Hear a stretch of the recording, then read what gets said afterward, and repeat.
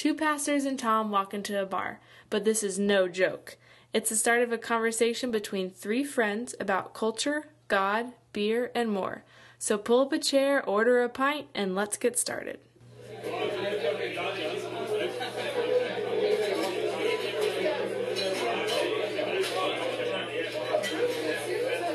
Welcome to the Neighborhood Pub, and welcome to Pint Glass Preachers. I'm Tom O'Neill, and as always, I'm joined at the table by Gabe Casper and Josh Woodrow, proud owners of Masters of Divinity degrees. Today we'll be discussing film, and not in a pretentious way, you know, like the only film worth our time is Danish Girl or Brooklyn. We're going to talk Oscars, red carpet fashion, should Christians watch Quentin Tarantino movies, and I'll argue with Gabe about how awesome Transformers was. We also got this guy, Wes Halula, hanging around, who actually works in film. So pull up a chair and grab a pint.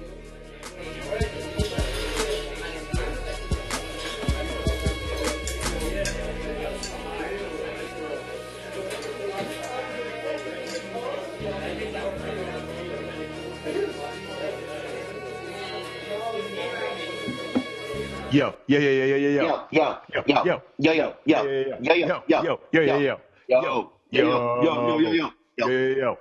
Welcome to Pint Glass Preachers. Yo. Tom didn't even know we were going to do that. I had no idea. Yo, Tom. Yo, Wes. Yo. That was terrible radio. That's what that is. Because you're jealous because you weren't in on the joke. Oh my gosh. Good thing it's not radio, Tom. What is this, 1945? That's right. All right, first things first, guys. We need to talk about what we're drinking today. Gabe, you're not drinking LaCroix anymore, so hallelujah. Yes, I have moved on and up in the world. I'm over the Whole30 diet. I did lose 16 pounds on it. So yeah. Look out, ladies. How long ago did you stop the diet then? About a week ago. So have you gained the 16 back? I'm certain I've gained at least like 4 pounds back. It'll quickly be 16. My poor wife, she's trying to stay on it as much as possible, and I'm not. I mean, it's Easter time, right? So they got those Easter egg, like the Reese's peanut butter cup Easter eggs, which are the greatest thing in the entire world. So I bought like a 12-pack of those, and I've eaten 6 of them. Anyways, today I am drinking Lone Star, the national beer of Texas. It's a classy beverage. It's basically PBR with a different label on it. So classy. Real classy. Of course. How about you guys? Today I have, ironically, I'm drinking an American Blonde Ale from Guinness. Have you guys had that? Guinness's American Blonde. Have you guys had that yet?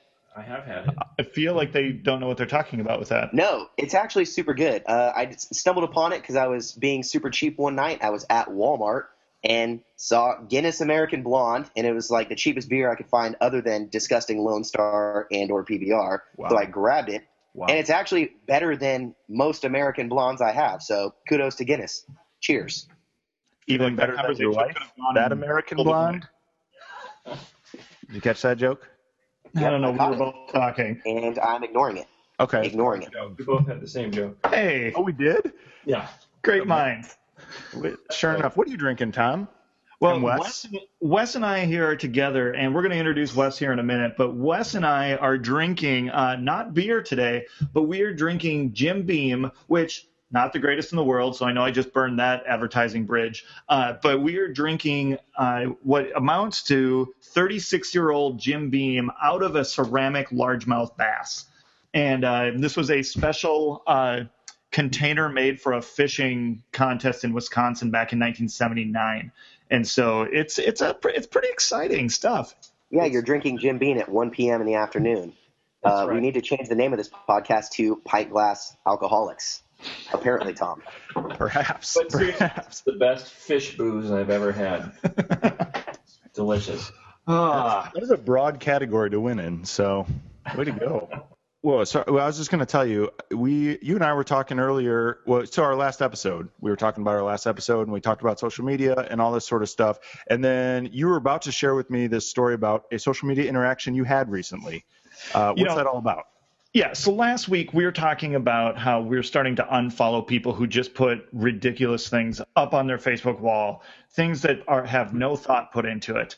And so it was this last Tuesday, it's Super Tuesday. People are going to go caucusing. Like that's a thing. At least here, I know it's a thing, but like here in Minnesota, people were getting really excited about it. I mean, way more excited than they should have, I thought.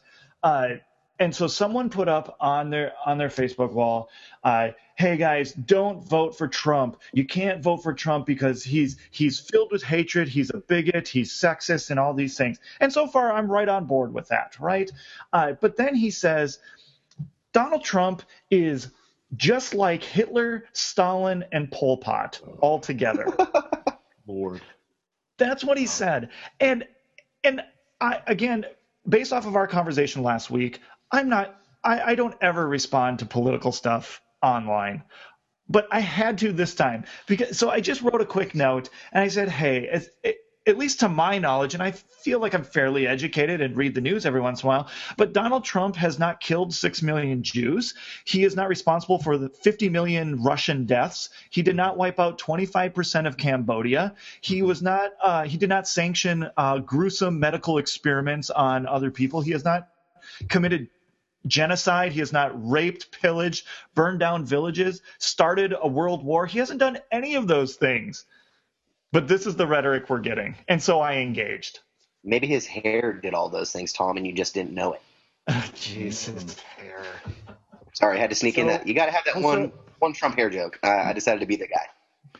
We all need that guy. So, Tom, what happened? Just give him some time. Well, that's what he said. Just give him time. He's he's heading down that path. Oh, no, he is not. Which is hilarious because these are the same people who refuse to give any president time. I mean, isn't that what we hear? The rhetoric after the first year, any president's in office, you got the opposing party being like, oh, we gave him enough time. He had 6 months to change the economy, blah, blah, blah. And, it never actually happens. So we're in that short of time. So we're going to hold off on the genocide, whether that's going to happen or not with Trump. Pretty much, I guess. I mean, I know he hates immigrants, but. Well, so did the guy respond to you, or you just said give him time? I mean, what did it go anywhere?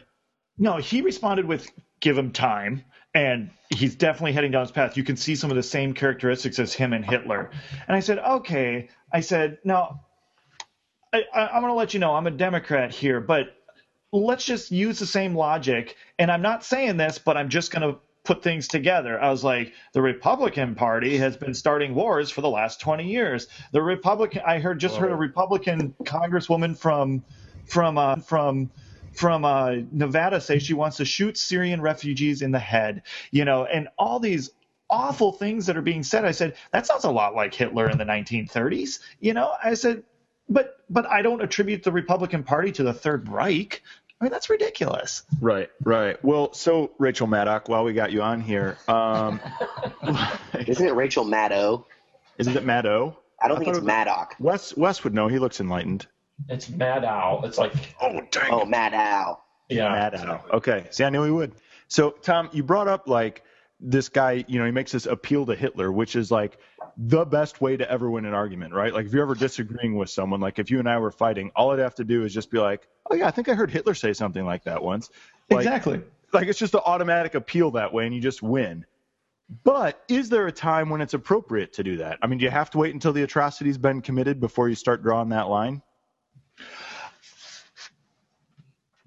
No, I think if you're going to draw on Hitler, Stalin, and Pol Pot, I mean, yeah, genocide is when you can start making those comparisons. I mean, Hitler all these guys from the get-go were pretty ruthless. Forged by things in World War I and those types of things. But I mean, come on, I mean. So, Hitler went to church every Sunday, I mean, so. Right. Yeah. So that's true. Yep. Well, it did. And we all know that, any religious person or a Christian is just a fanatic and kind of an idiot. So there's the lesson there. Which is why we're doing this, right? Mm-hmm. That's exactly right. Go on. We got to get off Hitler and Super Tuesday because we got more important things to talk about, like the Oscars. And so we're going to talk about film today. And we have here a good friend of mine, Wes Halula, who owns his own production company in California, near Hollywood, in Hollywood. I'm going to let you talk a little bit more, but just know that Wes Halula is a good friend of mine. He's also a speaker for Youth Encounter and has done a lot of good work, and we've become friends over the last 2 years. So he's here because we're friends, and he kind of knows about film.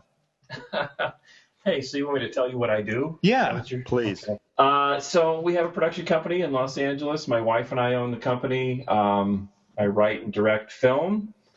Have done all sorts of other things. Done TV. I wrote for VeggieTales for a year.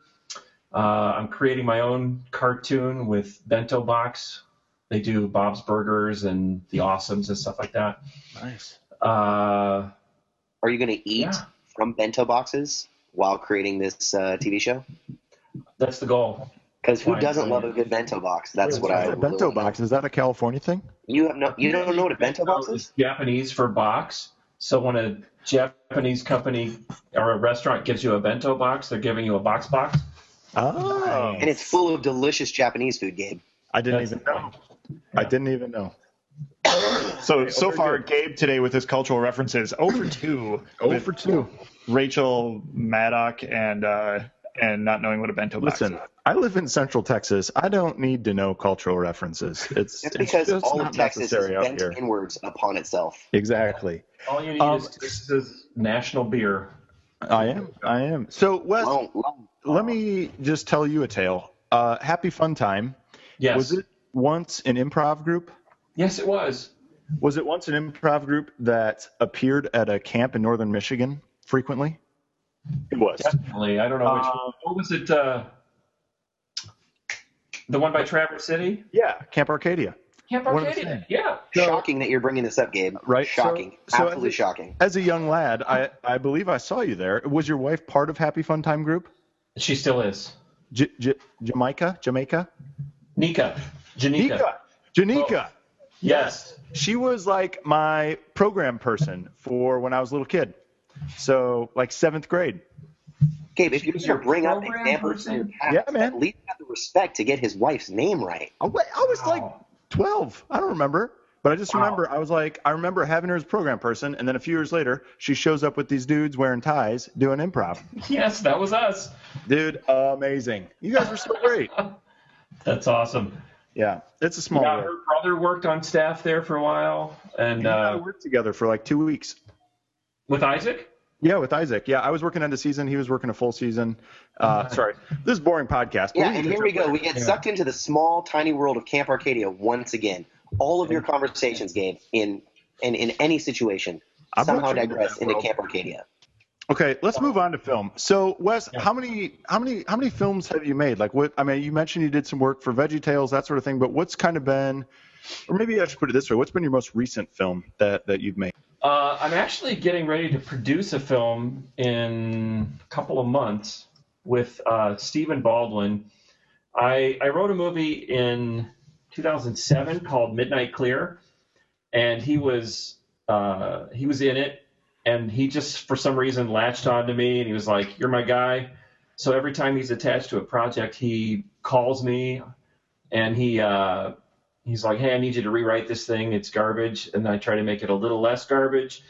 And then he's got some funding for this film, and I'm going to produce it with a couple of friends of mine. And so, yeah, that's what I'm working on now. Can we back up? Awesome.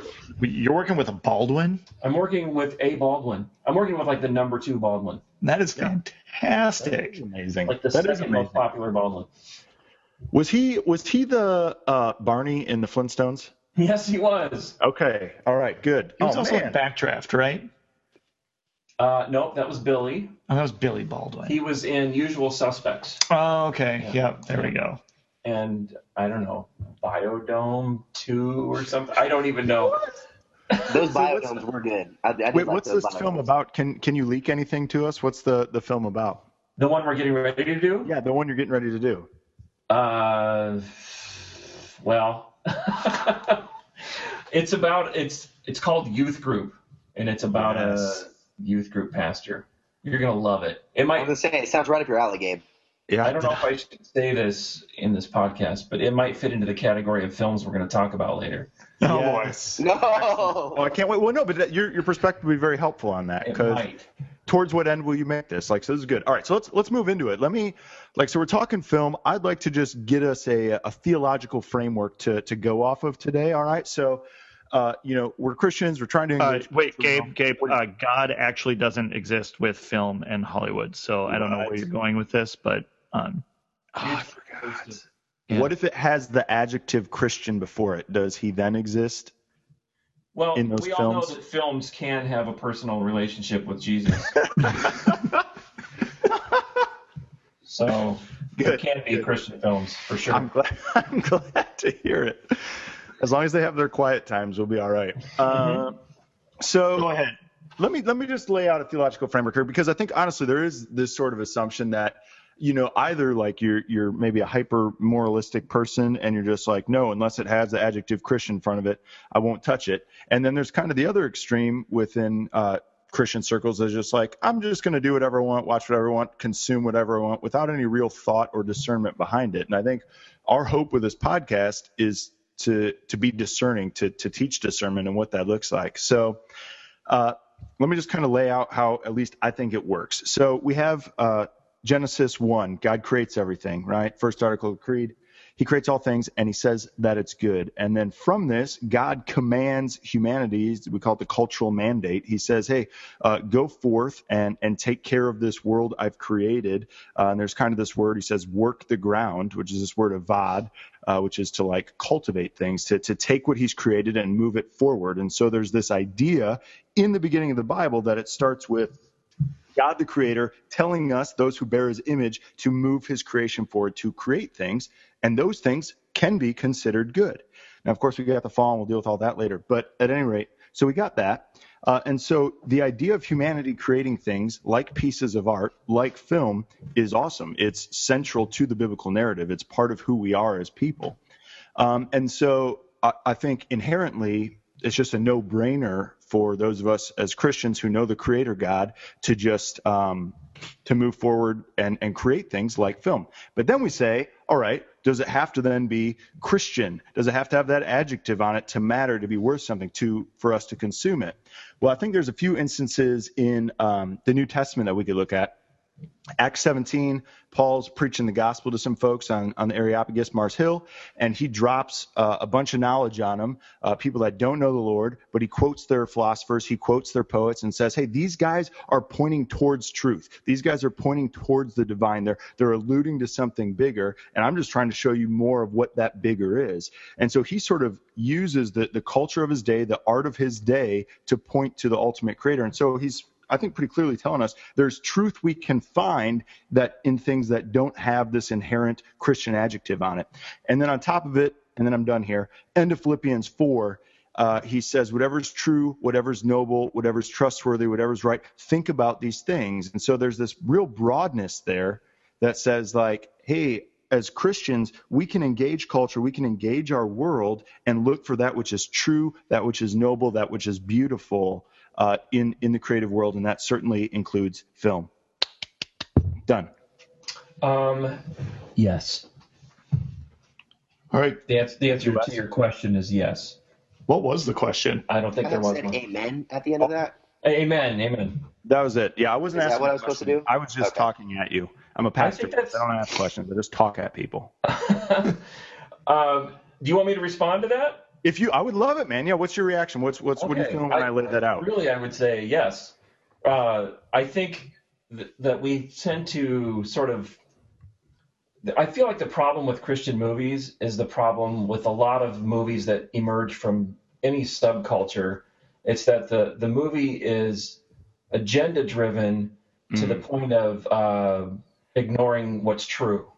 So what resonates with us in a story is things that we're like, yeah, that is true. And so when we see people in Christian films that they fall on their knees and the rain pours down and they weep and cry out to God, somewhere we're like, I don't know if that's what happens, though. I don't think that's what happens. Not all the time, every time, you know. Yep. And so it doesn't resonate as truth for us. So we it feels like an agenda as opposed to telling a story. So, but how does 95% of movies ring true for us? You know, Well, I would say 95% of movies don't ring true. right? It's like 5% of movies ring true. Mm-hmm. Those are the ones we remember. Those are the ones that win Oscars. Those are the ones that, yeah. But I those are think the ones they we love. Yeah, well, and to that point, Wes, I think what the ones that stick out in our minds or win, Oscars and other awards like Golden Globes and that kind of thing, it's because they're able to tap into this desired like idealism. And, it's sort of like, the hero inside all of us, or, the lover inside all of us, or something like that, where we're like, oh my gosh, if I could epitomize my life in this category, then that would be it. And so I kind of gravitate towards it. But that begs the question, how do those Christian films fall short then for even Christians? You know what I mean? Like when I watch those falling down on your knees in the rain in a Christian film, I'm like, that is the most ridiculous thing ever. Like no one does that. And I don't want to do that. You know what I mean? So how is it that a lot of these, non-Christian films, as good as they are, how can they tap into the raw emotion and deep-seated spiritualism that we have and we desire without coming off as cheap or borderline, terrible? Is your question, how can people that are Christians make films like that? Or no, how is it that directors like, Steven Spielberg or Quentin Tarantino or any other famous director, Martin Scorsese, whatever, how are they able to so accurately tap into some of our deepest desires or things that we want to idealize, and then therefore we'll pay for tickets to go watch it? The Academy will vote for it for awards. But it seems like specifically Christian directors and filmmakers are unable to tap into those same, kind of like raw human attributes. Yeah, I really think that films are emerging from a subculture. And this is going to sound weird, but Hollywood, the studio system, has decided what a Christian movie is. And so when Christians go to the studios and say, we want to make this movie, they'll say, well, 45 minutes into it, does someone have a crisis of faith? And then there's a miracle. We need to see a miracle in the film. And there's literally a checklist of things that Hollywood insists on happening in a Christian film because it's a genre of film to them. It's that's interesting. I would have no idea. Certain things happen in this film. So it's artificial, and I know Christians that have tried to get good projects off the ground, and it's not. In fact, I've worked on a project with a giant church that was willing to fund this movie, and when we started talking to distributors, they were like, "Well, we need more of these Christian film moments in your film if we're going to distribute this." And is that simply a product of being able to make money? Because when you look at a movie like, what was it, Firehouse, or they're making stuff up. Yeah, Fireproof. Yeah. Firehouse is a sub shop. They do have delicious subs. And what weren't they like a band in the 90s or something like that? Yeah. But okay, so Fireproof or War Room, whatever. It's these movies that the Left Behind series. Stop it. You want me to keep going, Tom? No. I've seen them all. But if they check all those boxes, they know that every youth group and every single Christian is going to go to that movie because finally a movie we can go to and not feel bad about at the end. That they know that they'll make money off of it. So is it just money driven at that point? But if we're being honest, definitely yes. Okay, sorry, Wes. No, but I have to say, do these youth groups and churches actually feel good about themselves when they leave? You know what I mean? I get the impetus to say, yes, finally a movie we can be proud of. We'll claim it. We'll buy out theaters for it. But I've seen those movies, and when I leave, I think to myself, this was bad. I don't feel good about watching this. I'm embarrassed to say that I paid money to see it. So yeah, but think about this. How many films come out of the LBGT community that emerge, that make it in mainstream culture? Very, very few. And most of it is because those films, the vast majority of those films are so agenda driven and they're preaching to the choir. That there's so many false notes in it that mainstream culture is like, I don't know, man, I don't resonate with that.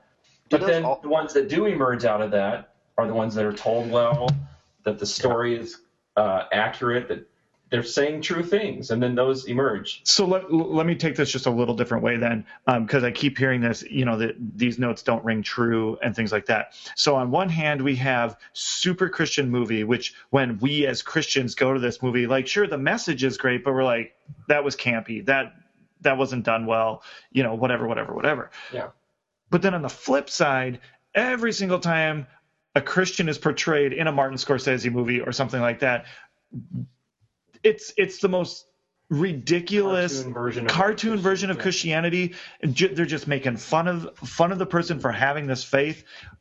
Seems like there's an agenda there too, but like, why can't, again, a Martin Scorsese, a Quentin Tarantino, anybody who's really good at capturing humanity not somehow be able to capture real Christianity? I think that some people do, though. I really do. And in fact, I would even say Martin Scorsese, in some of his films, he's really argued out his Catholic faith. Sure. And it rings true because you feel he's honestly asking questions and arguing out his faith. And those notes ring true. The films that you're talking about, I don't think they do well, honestly. There was a movie, I'm trying to remember the name of it, but it was about a Christian high school, and it was like so bad. Was it To Save a Life? And it's like, these people don't even know real Christians. I don't know who wrote this film. Right.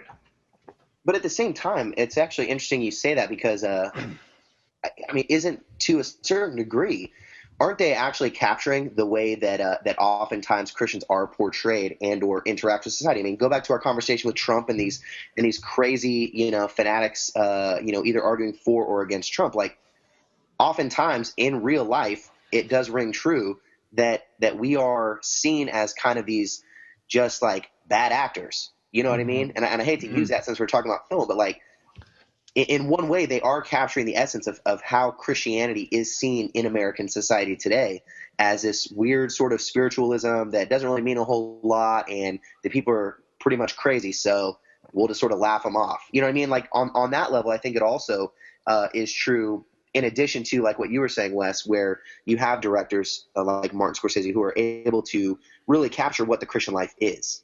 Mm-hmm. To me, I feel like I want to see almost like a thesis in the film, and I want to see that get argued out throughout the film, and I want a real human reaction to those things. Those are good films. Like The Apostle, I feel like shows a subculture of sort of Southern evangelical charismatic Christians, but it's like super respectful, and it's honest. And it shows like the good and the bad, and it's not a cartoon version on either side. I feel like those are the films that last. Those are the films that will 30, 40 years from now we'll still be watching those films because they say like something Boondock true, Saints, as opposed to like forcing an agenda into a film. Have you seen the Boondock Saints? I have, yeah.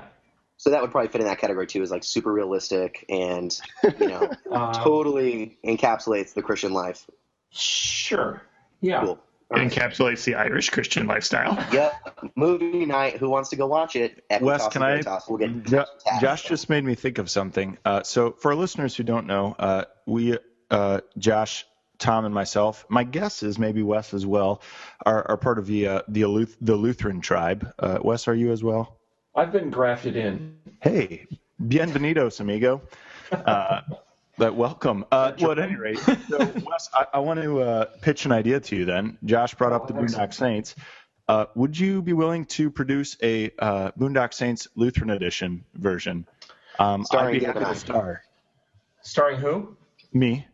And me. You. And Josh. Yeah. And me. Oh, and Tom can play that Italian guy. Like the third wheel, like he's got that rule down. I'm the only one with an Irish last name. It doesn't matter. We're Lutherans. We're not Irish, so it doesn't matter.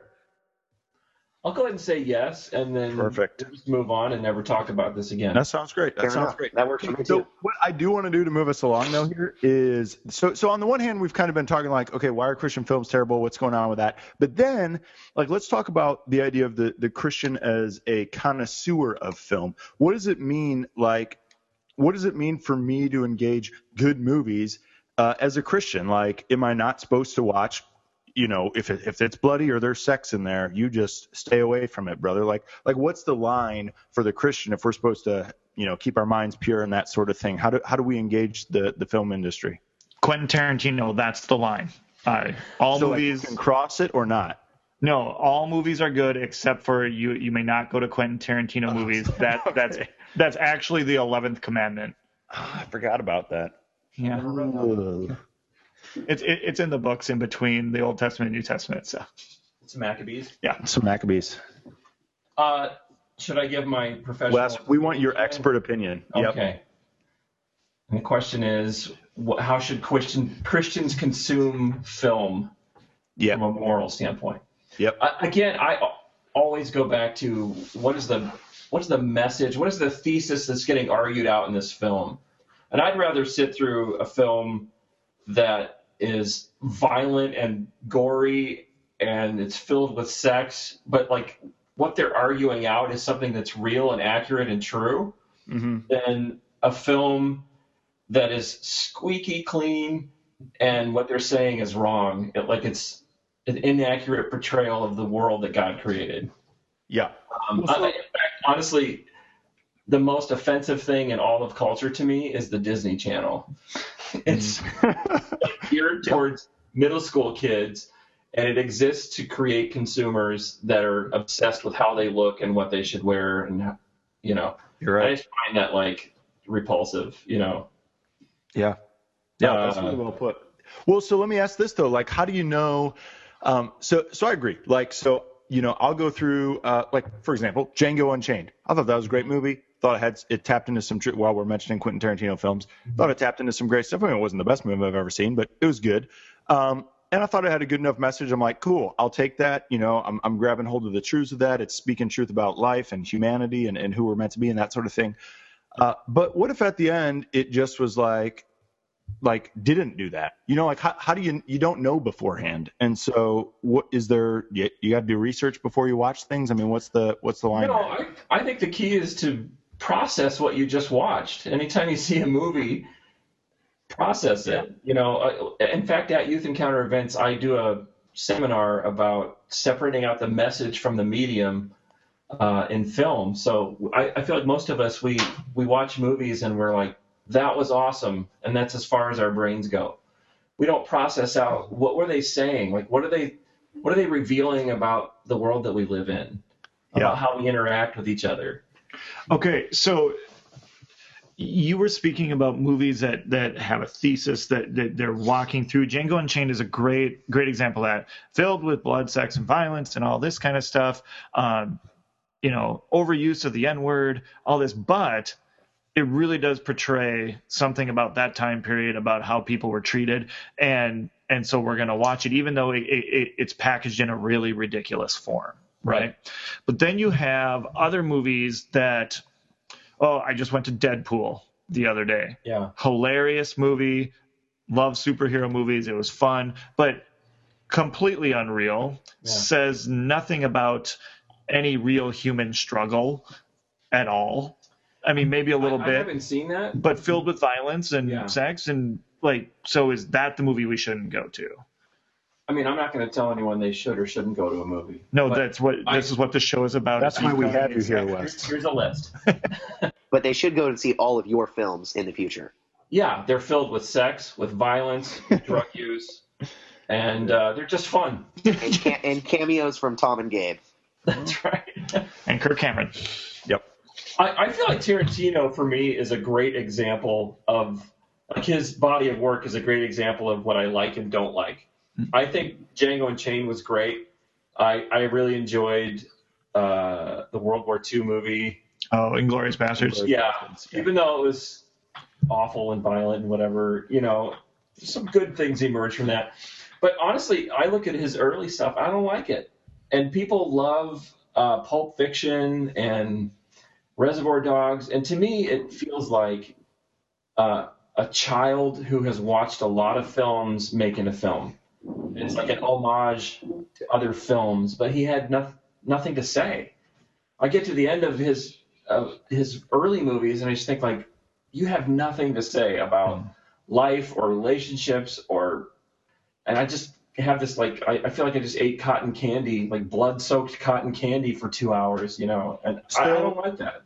That's interesting because that's you're talking about not liking it from an artistic perspective, which actually I think brings a whole nother dimension to this because in one sense we've been talking about like sort of shaping how we discern good films, how we engage film as Christians is in my mind kind of this idea of Philippians 4:8-9, whatever is good, whatever is true, whatever is noble, whatever is beautiful. And you're saying those early films weren't beautiful. So maybe it wasn't inherently awful for me to see it in terms of like God's really mad at you because you watched Reservoir Dogs, but it wasn't the best use of your time. And so there's kind of just like a wisdom element to this. I think that's right. And even saying artistically, that can even get parsed out between the message and the median. Mm-hmm. It was shot beautifully. Yeah. It was acted really well. It was cut together. It was very clever dialogue. It just had nothing to say. There's no foundation for this film to be built on. Let's take a different example because Quentin Tarantino is very much in just one genre, Mm-hmm. But let's take a movie like The Danish Girl. This year. So here is the context of the movie is something, we talk about being Lutherans. We have some Lutherans who are completely okay with homosexuality and transgender. We have other Lutherans who are not. And here we have a movie that is all based on transgender, homosexuality issues, identity issues and things like that. And I can see a whole subset of Christians saying, I will not see that movie because I don't agree with the premise because I know at the end they're going to say it's all right. Mm-hmm. Sans doing our research is at the end, do they say it's bad? Because if they say it's bad, then I'm going to go, But most Christians won't go to that movie, or I think some Christians won't go to that movie because of the premise. But what you're saying is, the premise and the thesis of it is this struggle with human, and that is life. And and is it an accurate portrayal of what people that are going through that experience? Mm-hmm. And I feel like I haven't seen it yet, but I feel like it must be because it's resonating with culture. It's like, and because Eddie Redmayne did it, and he's awesome. That's what it is. But I feel like he did it because it was a great script that had some legs. Yeah. So I think there's a point here about engaging parts of our culture to teach empathy, right? Like if I'm a Christian who says like, well, that doesn't agree with who I am and what I like, and so I'm just not going to touch it, like that's stupid. Like we need to learn empathy. I need to learn what that's like if I'm coming from that perspective. I need to hear from voices outside of myself.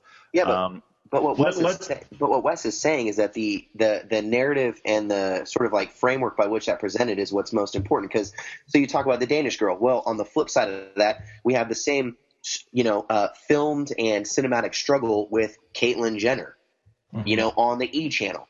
And it's the same, in theory, the same struggles, the same kind of gender identity issues, the same transformations, one on TV, one in film. But at the same time, clearly, like, people would go to, say, The Danish Girl and say, man, what artistic representation of this? Like, it's hitting some sort of truth.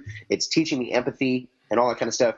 But then when I go watch, an episode of Keeping Up the Kardashians and there's Caitlyn Jenner, I'm like, this is ridiculous. Like, I feel no empathy. And so is it just simply the framework in which it's presented, or is it the message itself? Well, can I give you a little bit of a crash course in screenwriting here? Because I think it'll help. Please do, Wes. We know not what we're talking about at all. Well, the reality is, when you write a screenplay, and in fact, I was just listening to a podcast that was talking about this yesterday, but when you write a screenplay, you start from, what is your thesis? What is the statement I want to make to the world? Or what is the thing I want to argue out? And so I'll just give an easy, simple example. But if you wanted to make a film that was about family is the most important thing in life, well, then you would start with that premise, and you would start with a main character that have the opposite misbehavior, that they don't care about their family, or they work too much, or they have an argument with their parents, or whatever it is. You find that thing, and their misbehavior sends them on their arc, and at the end they sort of argue out, well, is family most important thing? And the Hollywood model is that you learn at the end, you learn your valuable lesson, and that but every film fits into that. Mm-hmm. And so I feel like we should be able to watch a film and come away from it and go, like, what were they arguing out in this film? And did they do a good job of that? Did they say true things about that? And what happens a lot of times is they start from a premise of everyone should have this flash moment relationship with Jesus thing, and we're going to argue that out, and we're going to hammer it in no matter what. Or the homosexuals are oppressed by Christians, and we're going to hammer that out, and we're going to force that into there even if it doesn't work. It's just going to be artless. Or the environment is being ruined by big business, and we're just going to slam that in no matter how artificial that feels, Or this football team will win if our coach reads passages from Nehemiah. Exactly. But that's really broad. That's not true. Film that was. No, it is Nehemiah, not. No. Oh, okay. But if you read from Jeremiah, then... Jeremiah is better. Okay. He's okay. amazing. No. Generally, your defensive line holds better. Yeah. Does that make sense? I feel like I'm giving the 10-second version of that thought, but... No, it does. It's just funny how there are some movies, like with your experience, and obviously that's your perspective on, what makes a great film is having that strong narrative thesis, and concluding with the point that it was trying to make. It's just funny when you come across movies that don't have that yet are incredibly successful. Like, how many Fast and Furious movies are we on now? It's like Fast and Furious 13. Yeah. And The Hangover was able to have. I would argue that those films still have that. I would argue those films absolutely have that. So let's take Fast and Furious. Tell us about that. Well, Tom loves Fast and Furious. Yeah, he does. Yes, just from what I know of Fast and Furious, he's cocky, he's the center of the universe, and he has to learn to work well and play well with others. Yeah, there's a bit of that. There is a family component to it, know. See, I was kidding, but Tom actually loves Fast and Furious. Okay. We struck a nerve by bringing up Fast and Furious. Tom, should you be coloring right now? Why are you on this podcast? Okay. First of all, the reason we have 7 Fast and Furious movies is because it's fast cars and pretty girls and nonstop action. That's the recipe for every great movie, right? That's bad film. According to, I guess, from what it sounds like, Wes, that's actually bad film. Or I'm going to go out on a limb and say that's bad film. No, okay. Successful. Let me bring this out then. Mm-hmm. We've been talking a lot about film has to tell a story and things like that, but we also talked about Hollywood wants us to do these 12 things checklist to make a good Christian film, because at the end of the day, it's about making money. Film can also be, in my opinion, pure entertainment. I would like to go and shut my mind off for 2 hours and just see nothing but car chases and pretty girls and, fast cars and fist fights. Why is that bad? I feel like that's what you think you're seeing, but you're actually seeing a story where a thesis is laid out at the beginning of the movie and it gets argued out through car chases and pretty women and explosions. Sure, but it's a bad story. We all realize that. At the end, you're like, well, that was terrible acting, and that was a terrible storyline. There was no arc, and they jump from I hate life to everything is beautiful in about 10 minutes, But at the end of the day, I don't care. I wanted to see robots fighting, And I have to agree, Tom, because I love zombie movies. Yeah. Anything zombie related. Literally, it could be the worst zombie film ever produced, I love Alex Romero, all right? I love The Walking Dead. I love anything 28 days later, 28 weeks later, all that kind of crap. Obviously, I know 28 there days is never later, is that like a Meg Ryan movie? No. I'm telling you guys, no. if I gave you a 12-point screenplay structure, and you went to the films that you love, they're like, yeah, but these films don't have that, and you watch the film with this sheet in front of you, you would go, holy crap, we just hit the inciting incident for this film. We just hit the midpoint complication. We just hit all hope is lost. All of the films that for sure. I promise. Yeah, no, and I believe that. What I was speaking more to Tom's point, in which I go to a zombie movie knowing there's nothing real about it. I don't even care about the 12 steps and the climax and the points Right. and the main thesis. Like, literally, I just want to zone out and watch zombies eat people's flesh. That's pretty much all I'm looking for. Yeah, Because and for some reason, I'm into that. And I was going off the point that, like, Transformers is bad film from a Yes. creative and a beautiful standpoint, things like that. But it's great film in that I was thoroughly entertained for 2 hours. It made a boatload of money, and my boys do nothing but play Transformers right now. You know, like, Sure. so that's good film in a certain way, right? In a monetary standpoint, Right. it's a Yeah, but successful as far film. as like Tom just purely being entertained by it, like, Yeah. is there anything wrong with like just saying like, yeah, I know there's nothing really quote unquote edifying about this. I'm just gonna like soak it in for the crap that it is. Is that wrong? I mean, is that an okay thing to do? I think that's fine. Yeah, I feel like we are learning from those films. We're learning from every film we watch, whether we want to or not. I think that's probably what we've all been we've all understood and known, and I think people have to realize that. But thank you for finally saying it, Wes, because you're right. Whether there's this grand arch narrative that is actually teaching something substantive, or it's mindless flesh-eating zombies, you're going to come away and there's going to be some sort of influence or formation that comes out of that.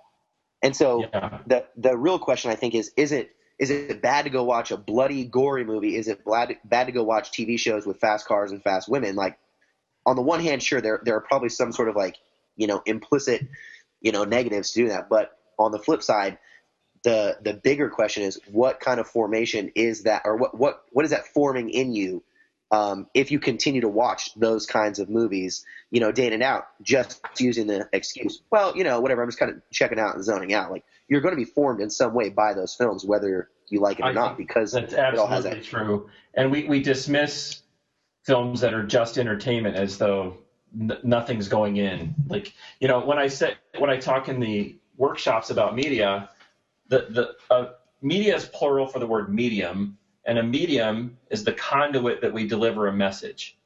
So if we're partaking of a medium of film, inherently someone's delivering a message. So I feel like we're doing ourselves a massive disservice to not debrief after a movie, even just mentally inside your head. Like, what did I just see? What was that? What were they talking about? And not, the medium is cars explode and robots punch each other and girls were naked or whatever that is. That's the medium, but the message is like what we watch, the narrative of that. So what you're saying is, like, if I could train my kids to always debrief after they watch something, that's a massive win for me. So what you're saying is there's an incredible opportunity for us to, say, start a business called Movie Theater Therapists and have a room at the theater where, as people exit the film, they can then come in for debrief and counseling sessions. That was actually my point, and I'm glad you picked up on it because it was subtle. Well, hey, I'm going to actually move us along and move us into, I'm going to move us out of our film talking stage and move us into shout outs, but check out this transition. We just like to talk a little bit about the organizations that we're a part of that we get to serve and whatever else. And if you ever want to check us out, you're welcome to. So I pastor a church called Acts Church Lander. It's the greatest church in the entire world. We're located outside of Austin, Texas.